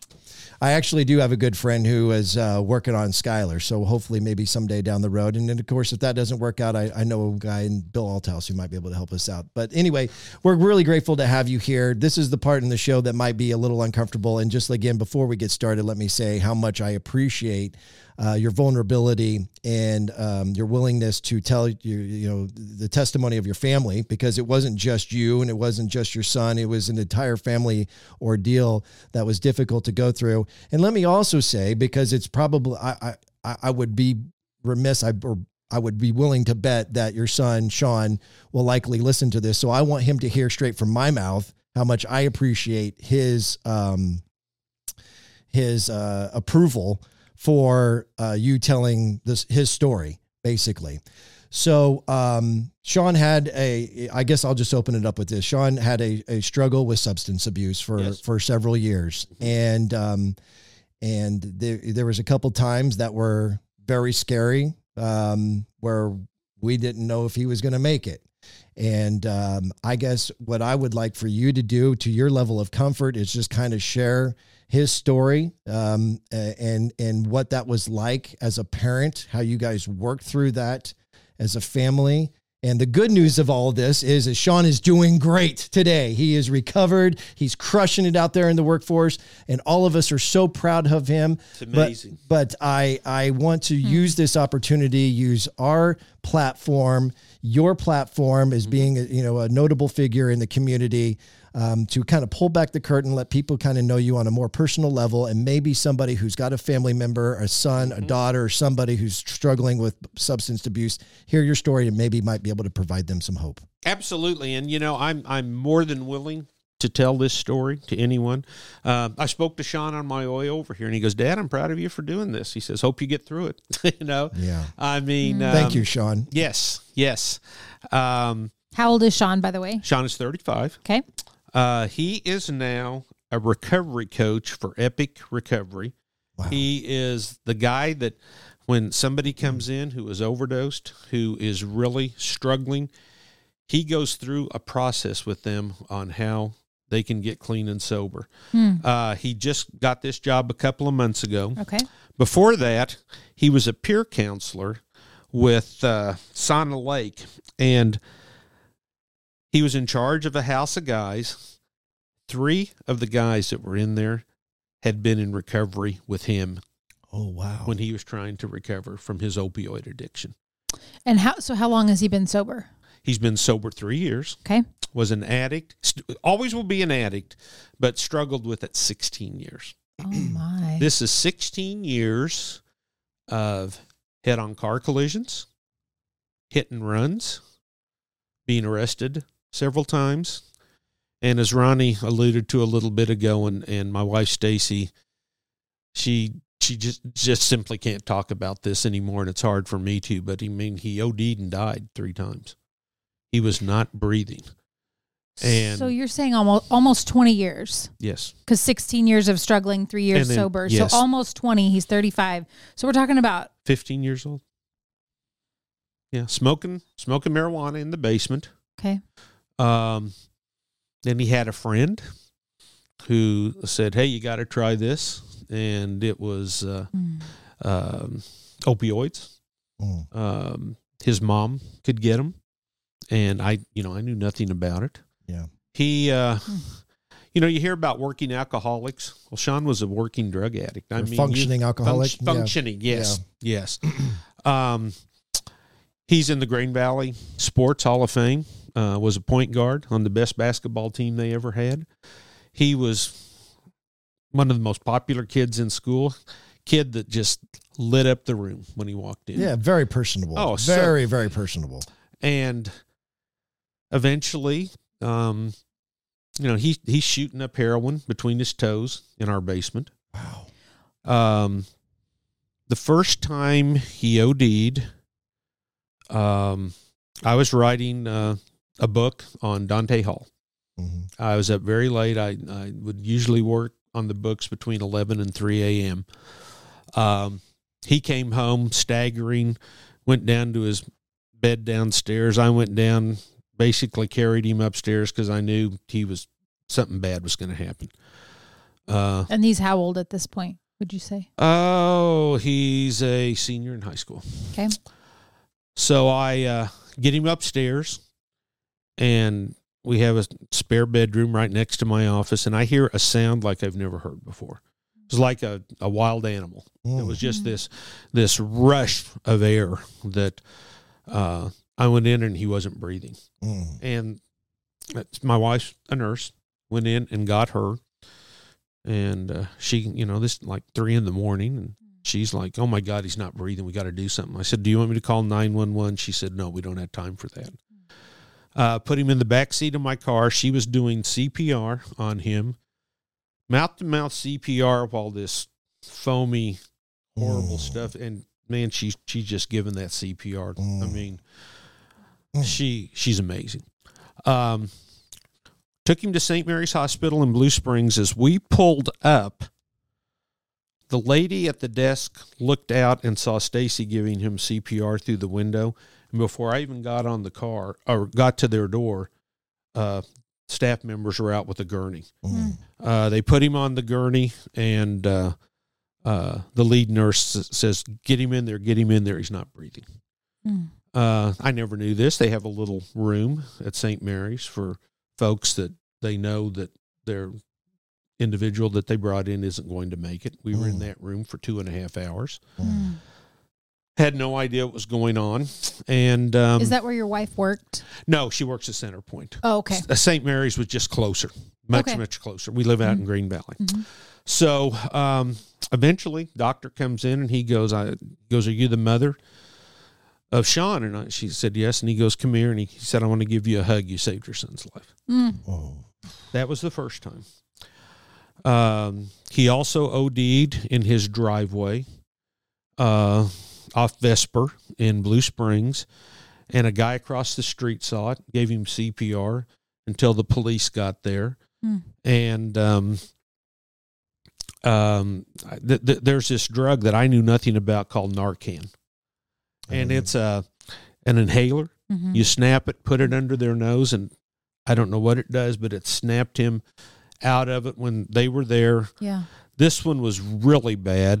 Took him to St. Mary's again, and he had round-the-clock nursing for 7 days, one-on-one nursing, because he had taken so many drugs. They pumped his stomach, and the doctor there said he had enough pills in his stomach to kill a rhinoceros. What? And I would ask him about this and say, well, he goes, "Dad," "I don't take drugs to get high. I take drugs to feel normal." That's the toughest thing I've ever heard him say. Bipolar, all these different medical conditions that he was dealing with, severe anxiety. So the third time it happened was in our basement. He had a friend over. Friend came running up. It was late at night, and he goes, "Something's wrong with Sean." One of the staff of one of the hospitals gave me 2 Narcan capsules and said, "I hope you never have to use these." But he's down, convulsing, foaming, and then just nothing. I gave him the Narcan. His friend called 911.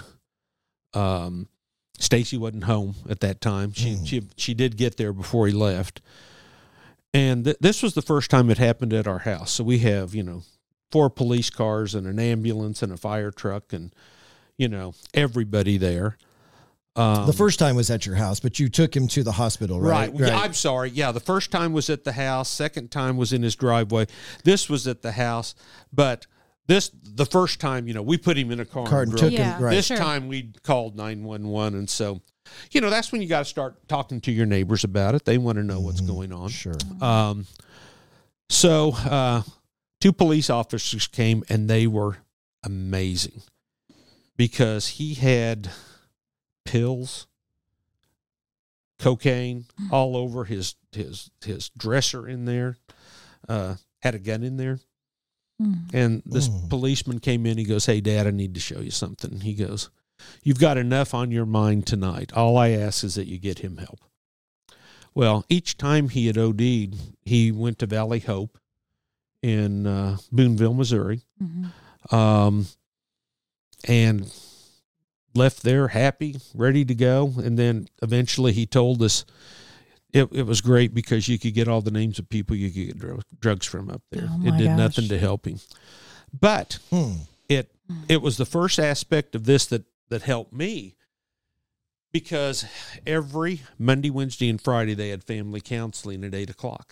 So I'd make the drive from Grain Valley up there, and the first day of counseling, this counselor was awesome. I don't know her real name, but everybody called her Mean Jean. She was the drill instructor.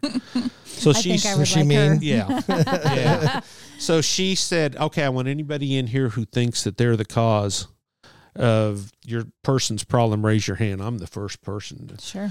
Took him to see AC/DC when he was 10 years old. Took him to every professional wrestling match. Took him to rock concerts. You honestly felt like you were the reason for why he really? Yeah. And it was killing me. That was the absolute worst part of all this, because my oldest son, Zach, you make a blueprint for a perfect kid. It's Zach. Yeah. You know, smart, athletic. Don't you think any parent would feel that way? Though, I mean, I don't know. Yeah. Because I haven't been in those shoes, but I would think at some point, because it started when he was still a kid in your home. I should have noticed it. I should have caught something. Gotcha. I could, I was the fixer. I mean, if anything's going on, man, I know everybody. I can take care of it. Sure. And I mean, it's an illness. You don't want to have cancer. You don't want to have diabetes. Right. You don't want to be a drug addict, but there's just something that clicks. Okay. And the only reason my wife is still here today, the only reason I'm still here today is because of Al-Anon, a program that parents, brothers and sisters, anybody that has an addict in their family go to. We've been going 6 years, so we were there at the height of all this. The phone calls at 3 a.m. to get him out of jail. The babbling phone calls from him that we couldn't even understand. I didn't know Arrowhead has a jail, but they do. I had to get Sean out of it twice. Really? They call it a holding area. Like a holding cell.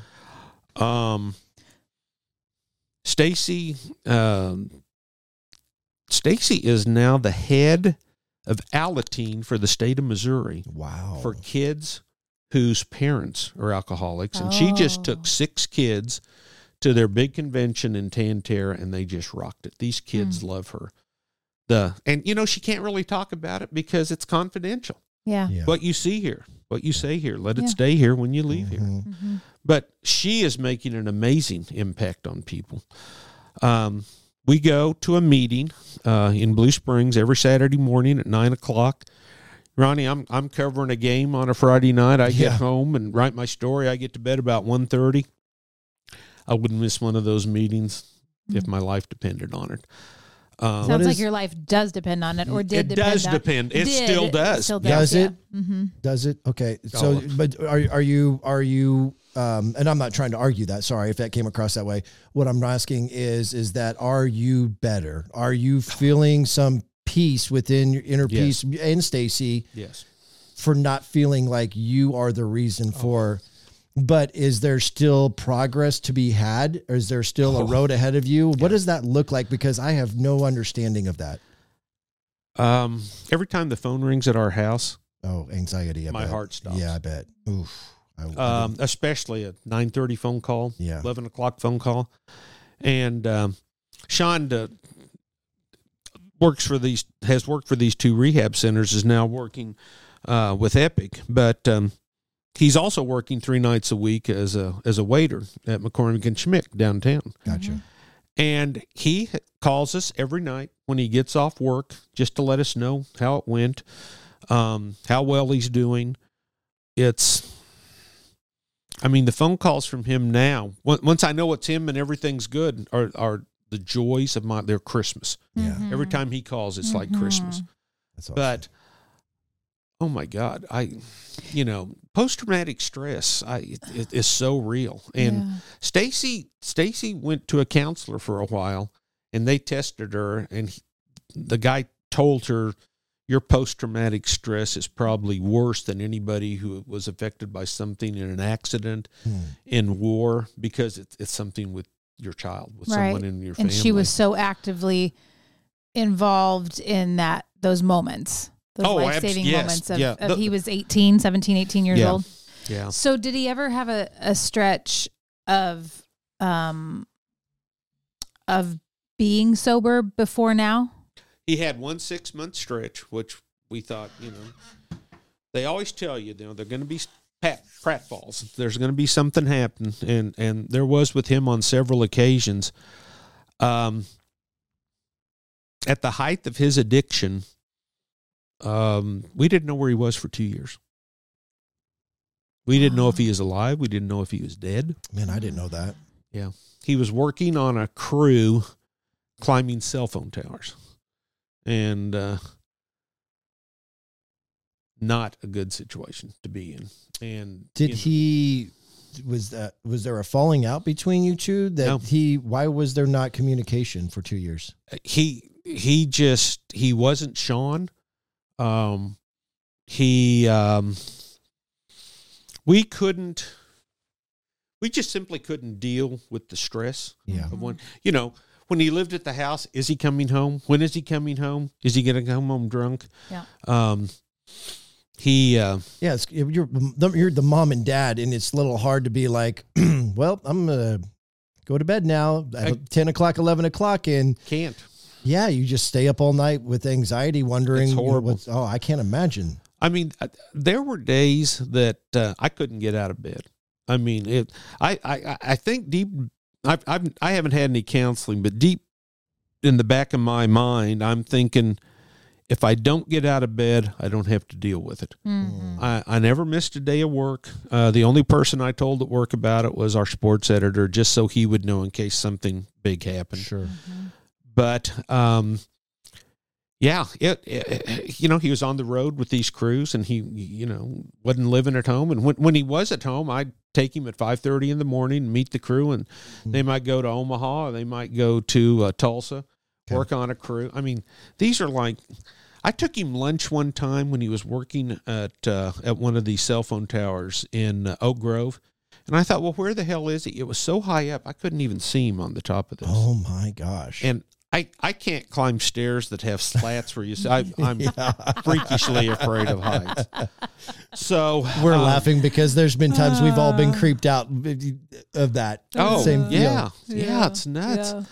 So Stacy heard about Al-Anon. We went on a Sunday afternoon, and I walk in, and right across from me on the hall was a hand-painted sign done in crayons that says, "Don't even try changing them." But the C was really faded from sunlight or something. So it looked like it said, "Don't even try hanging them." And I have used that, and every time I have ever talked to anybody associated, because if I could have hung him and got away with it, I might have done it. All I did was cry. Yeah. I couldn't say a thing. It was a small group. There was a guy in there. We noticed an 18-wheel pickup mobile out in the parking lot, and he came up to me and he goes, I'm so glad you're here. I know it's your first time, and he said, I'm always here for you. Gave me his cell phone number. I never called him. He was a truck driver. Okay, and he would schedule his routes to where he could go to an Al-Anon meeting. Oh, wow. And it was his children, 2 children that he was dealing with. And I'm like, how can these people even talk? How can they, I didn't want to go back because I'm like, I'm dealing with all this. I can't breathe most of the time. Mm-hmm. I'm watching my son slowly kill himself. Yeah. And I don't want to hear about other people's problems. Yeah. But when you do keep going back, you're talking to people that know what you're talking about, and that's huge. They know how you feel. One of my best friends would call me, said, "Hey, I haven't heard from you in a month. I know something's going on. What's up?" Talk to him. He goes, "I know just how you're feeling." No. You've never given your kid CPR on the floor, not knowing where he was for 2 years. And, you know, when he eventually came back home, Sean, a lady that worked at a bus station in Omaha had seen him in there, sleeping in there and nothing to, you know, sleeping on a duffel bag. And she talked to him and gave him the money for the bus ride home. And when that happened, I said to myself, and I said to God, if I ever meet anybody that needs help, I'm going to help them. Mm-hmm. You know, and I don't want to delve off the subject, but 2 weeks ago, I'm in Green Valley late at night to interview somebody that's opening a new cornhole facility in Green Valley, a kid that graduated from the high school. And I'm sitting in my car, and somebody knocks on the window, and it's this young kid. Looked like Sean when he was 21 years old. And he goes, I'm struggling. He said, I don't have any money, and I need to get to Independence. And I said, hop in, let's go. All the time I'm thinking, what have I gotten myself into? But he was awesome. And when Sean changed, and he doesn't know what happened, and I don't know what happened, but 2.5 years ago, I heard about an organization in Independence called the Good Foundation. If you go to Independence and go to the Inglewood Art District, as you turn off Winter Road into Inglewood there's a big 2-story older home. That's the headquarters. In there, they've got 20 monitors. They've got people looking at all those monitors, and they're for all the houses where they have the addicts that they're trying to help. Okay. I called them up. They said, we'd love to help, but you're looking at 8 weeks. Well, and I don't know if he'd want me to give him credit, but Bob Buckley, a lawyer in Independence, who was the PA announcer for the William Chrisman boys and girls basketball teams. Okay. I sit next to Bob, have sat next to him for 10 years, and he knew about Sean's situation. So I called him. And I said, Bob, I've heard about this, and I know you're somewhat involved with it. He goes, what'd they tell you? And I told him, he goes, let me make a phone call. He calls me back in 2 minutes, and he goes, can you be there tomorrow morning at 8 a.m.? And that's where everything changed for Sean. Wow. You know, the kid's been dead 3 times. He's been in a head-on collision. He's been in a hit-and-run collision. And it changed there. He says, I'm laying there one night, and I'm like, I got to change my life. And within a month, he was the leader of the quadrant where he was living. Mm-hmm. From there, that's where he got the job with Sona Lake as a peer counselor. And the people at Epic, this new, really large rehab center that's come into Kansas City, heard about him, and he's now working for them. And you know, I was a big fan of Taxi, the TV show. And they had an episode where Elaine Nardo's son, one of the taxi drivers, wanted a bicycle. And Elaine said, well, if you really want it, someday we'll make it happen. And so the next morning they're at breakfast, and her little boy says, you know, I prayed to God about getting a bicycle. Well, he didn't get it for Christmas. And she was devastated. Mm-hmm. And she goes, well, what do you think now? And she goes, well, I mean, God answered my prayer. He just said no. Yeah. Well, God said no to us for 16 years. Yeah. I hated God. I'm like, you know, we never quit going to church, but you were really challenged. Oh man, was I challenged. And Stacy has the strongest conviction of anyone I know. If there's anyone who needs help, if there's anyone at the church, any function going on, she was the first one to volunteer. And I'm just walking through the motions. Yeah. And oh my God, it was brutal. So when you would hear someone say, "Oh, God will use it. God will make everything work out for good," right? Because I mean that's what the Bible says, and it is true. But when God's always by your side. When you're in the middle of it, unfortunately, those things. Yeah. You'd probably rather been punched in the gut. Oh, absolutely. Stuff, right? Yeah. And, you know, I hear it every Sunday or, you know, different things. And, but when Sean called us from, the Good Foundation and said, hey, I'm done. He said, I'm getting my life turned around. I got a, he has no credit whatsoever. Gosh, his credit rating now is up in the 600s. He's got an apartment downtown. Good.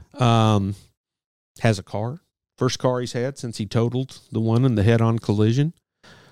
He didn't have 9 lives. He had 90 lives during all this.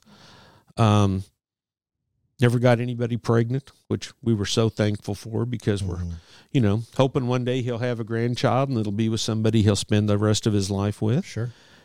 And I talked at the meeting a couple of weeks ago, and I said, when I come in here and there are some people that are really struggling, and I said, I feel guilty because the light at the end of the tunnel is no longer an oncoming train. It's the light that's surrounding my son and all the good he's doing. Yeah. And I had a guy who's been going to that longer than me, and he goes, I don't ever want to hear that again. I don't ever want to hear you say that you're guilty, because you're an inspiration to everyone here. And we can all just grasp on to something and realize that good things can happen even though they aren't happening right now. Yeah. And I've told this story to countless students, athletes, friends in high school. I've shared it with teachers.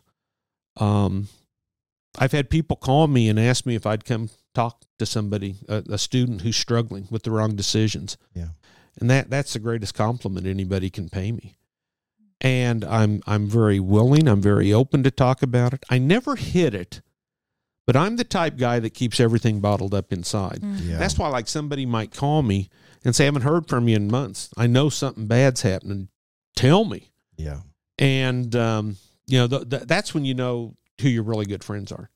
Somebody that cares. So 16 years, every day I say a prayer, 3 years later, going on 19 years, that things are great, but I can close my eyes and still see Stacy giving him CPR in the backseat of our car. Right. But do you sleep better now? I do sleep better now, but I still deal with it. Yeah. And I'm sure I'm going to have to deal with it the rest of my life, but it's not all consuming. Yeah. It's not the first thing I think about when I wake up. It's not the first thing I think about before I go to bed. Yeah. But, there are those moments. Sure. And Ronnie, come on, man. It took me years to quit biting my fingernails. This kid, 3 years, has given up opioids, heroin, everything. And it's a miracle. He is a walking, talking. And he's serving others. Exactly. He's using his testimony to help others. I know, Jill, you had a question. I was just going to say, so do you feel differently now about Romans 8:28, or about people saying, "Oh yeah, God can use it for good"? Is that something that you can hear it now and go, I've apologized to God. Yeah. Yeah. Well, totally feel differently. Yeah. Because your wife is in now. You said she's working with what's it called with the teenagers? Alateen. Yeah. Okay. And she and Sean have this amazing relationship. The other day he was out at the house, moving into a new apartment, and stayed with us. And it's, we're back from the meeting, and Sean and Stacy are cooking breakfast, which they used to do all the time. And I'm looking at that, and I just started crying. I'll bet. I'm like, oh my God. Our Sean, the Sean we knew before all this, is back. Yeah. And one thing they talk about in Al-Anon is separating with love. Not separating with anger or separating with hate, but separating with love. And I thank God every day that Stacy's still with us, because the effect this had on her life was, I'm a writer. I can't even tell you what it was like. And to see the person you love most in the world struggling, crying, desperate, wanting an answer. Yeah. Is Al-Anon or I can't Alateen. I don't know why I can't remember that. That's not that so hard. So those are two different things, Alateen and Al-Anon, right? There's Alcoholics Anonymous. Uh-huh. Al-Anon for somebody that you love or somebody that you're involved with struggles. And then Alateen is for the kids. I think it's 11 to 19-year-olds. Okay. Whose parents are struggle. addicts. Okay. So are any of those faith-based? Oh, yes. Or is the Good Foundation faith-based? I'm just curious. No, they're all faith-based. Because I've heard people that either have someone in I don't know if I've known someone personally who's been in Alcoholics Anonymous, but you see it in movies and stuff, and it seems like faith could be part of the 12-step program in Alcoholics Anonymous. But if someone didn't already have an established faith, they might not consider it faith-based. Is kind of what it has been explained like, that it's kind Absolutely. of generic. It can be faith-based if you want it to be faith-based, but it doesn't have to be. It's a higher power. Higher power. Okay. Now, even though I was mad at him for 16 years, my higher power was God. Sure. When Sean started, his higher power was just something in the cosmos that is helping him get through this. And he's now going to church. Mm-hmm. And so did he not believe in God? Do you think when he was a teenager? I don't know, because we raised him in the church. Right. That's what I'm wondering, he and his brother, when they grew up and were out of the house, neither one of them went to church. Mm-hmm. He believes in God now. Mm. He goes to church down by the plaza, and he leads a group. Leads an AA group, I think, on Thursday nights. He tries to go to 3 or 4 meetings a week. Mm-hmm. And, you want to talk about little skinny pencil neck kids. He was one growing up. Mm-hmm. He spends 2 hours a day in the gym. Good. He's got 24-inch pythons, man. I mean, Hulk Hogan's got, he is buff. He is in such great I have not seen him in so long. I know. I would love to see him. That's one thing that he never, has felt comfortable around. Is he still holding shame? You think that's what it is? I think so, probably. Just, maybe not so much holding shame, but just wondering what people think of him when they don't know the whole story. And that's why it's so cool to tell this story, because this kid is a rock star. I mean, to beat the addiction and to be giving back, to be a counselor and a coach. He called me the other day. He was called to a hospital. A 68-year-old woman involved in this epic, I don't know why I can't remember that, epic recovery. OD'd and was in the hospital. And he was the person that went and talked to her. Mm. And he goes, Dad, I left and I've never felt so good. Mm. She listened to me, and, I'm going to work with her, and we're going to try to, help her get, go through the recovery process and get her life back. And he said, I didn't think I would ever have a life again. We have his 2 dogs and I call them rescue dogs, because we'd go over there and these poor dogs would be in a 1 foot by 2 foot kennel, 2 little mini dachshunds. And, it's so funny that when he comes, and especially when he stays with us, they sleep with him. Mm. They go nuts when they see him. Mm-hmm. And it's, man. So you watch the dogs because he's busy? No, they're ours. I see. Never getting those. I thought you said they were his dogs. Well, they were. And we, with all his struggles, we just took them over. Sure. And, but, when he comes to the house and the girls see him, they go crazy. So, I appreciate, this platform, because it's tough. Not all stories end like this. Yeah. Somebody that's been coming to Al-Anon for years, son committed suicide, and he still comes back because his message can help people who may have that situation in their household. So, Al-Anon, check it out. It's, you just Google it. They meet basically every day of the week. How do you spell it? AL-ANON, Al-Anon. And my gosh, if a kid's listening, teenagers listening, a teen, AL-A-TEEN.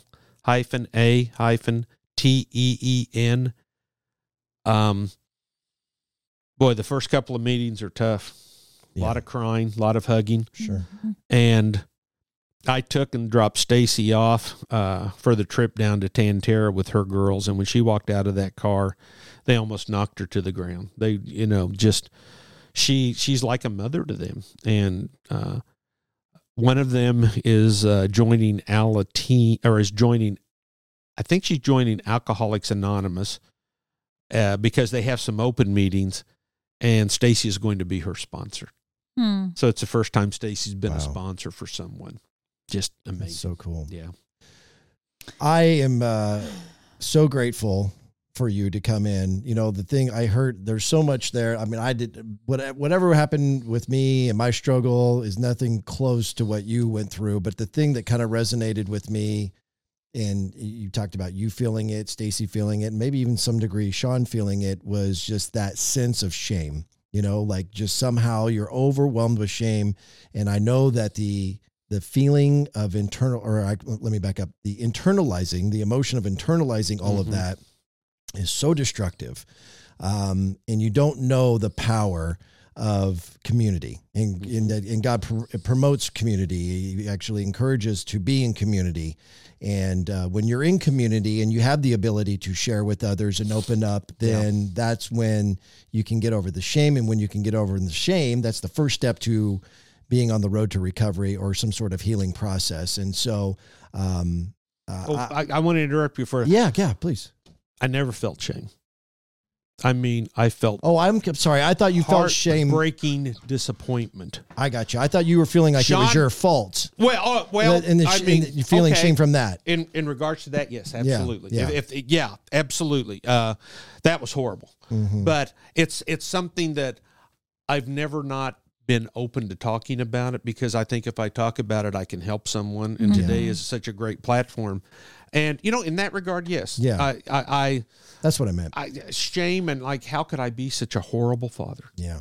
And, but it wasn't fair to yourself. Yeah. And that's the thing. Anybody who's going through all of that, they're so overcome with shame in whatever capacity it might be, that it prevents them from understanding that they're not being fair to themselves. Sure. They're absolutely and so in a lot of ways, and I'm not a counselor and I don't understand this, and so I'm probably not going to vocalize this correctly, but Sean had an illness. And I didn't know it. Right. Well, and he didn't know how to deal with it because it's an illness, right? Sean, if you're listening to this, come around, dude. Yeah. We miss you. We'd love to see you. I'd love to give you a hug.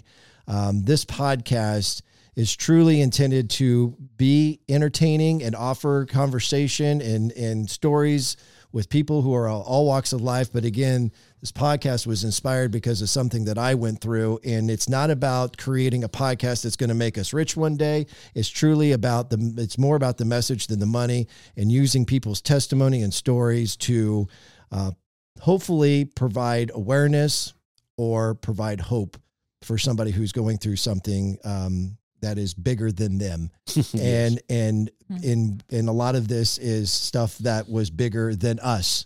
And it was through the glory of God and the belief in him that we were able to overcome those things. And now I know that I have a new purpose for feeling the need to serve others.